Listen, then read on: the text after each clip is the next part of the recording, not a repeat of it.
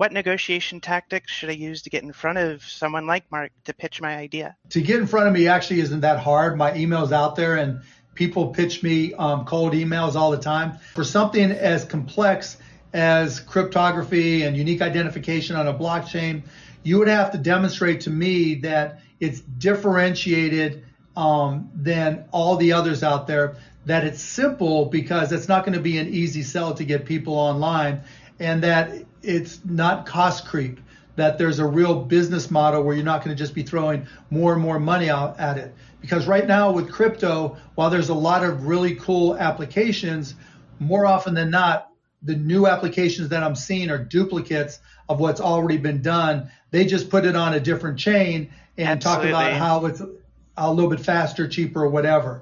That's not enough, and that's not going to get my attention.